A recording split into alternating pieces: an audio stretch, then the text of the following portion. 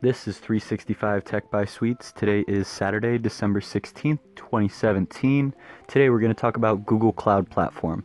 I just got back from a 5-hour drive back from West Virginia. We took a single day trip down to Snowshoe, West Virginia, so it was supposed to be a 5-hour drive down. We got a flat tire and had to visit 4 different gas stations in order to find an air pump that wasn't out of order. After we finally got to Snowshoe, we had some awesome skiing out there on one of their first big weekends of the year, and then did the 5-hour drive back.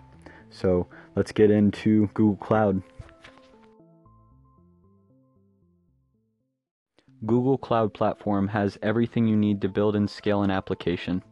It uses Google's core infrastructure, data analytics, and machine learning to bring a suite of tools to users at a ridiculously low cost, including computing, storage, databases, networking, big data, data transfer, APIs, Internet of Things, machine learning, management tools, identity and security, developer tools, analytics tools.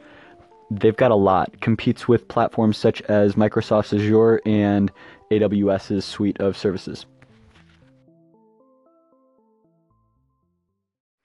Current market share of cloud platforms has Amazon taking over 30%, while Microsoft in second place is less than 20%, followed by IBM and Google in third or fourth at less than 10% of overall market share.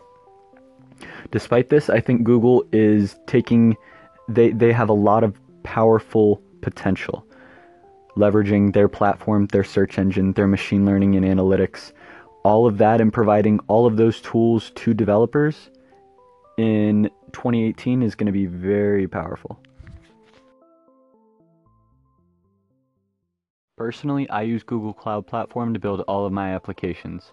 I love being able to just think of an app, and then rather than have to worry about how do I deal with logins, and how do I deal with a database, and how do I deal with cloud functions in a serverless architecture and an API.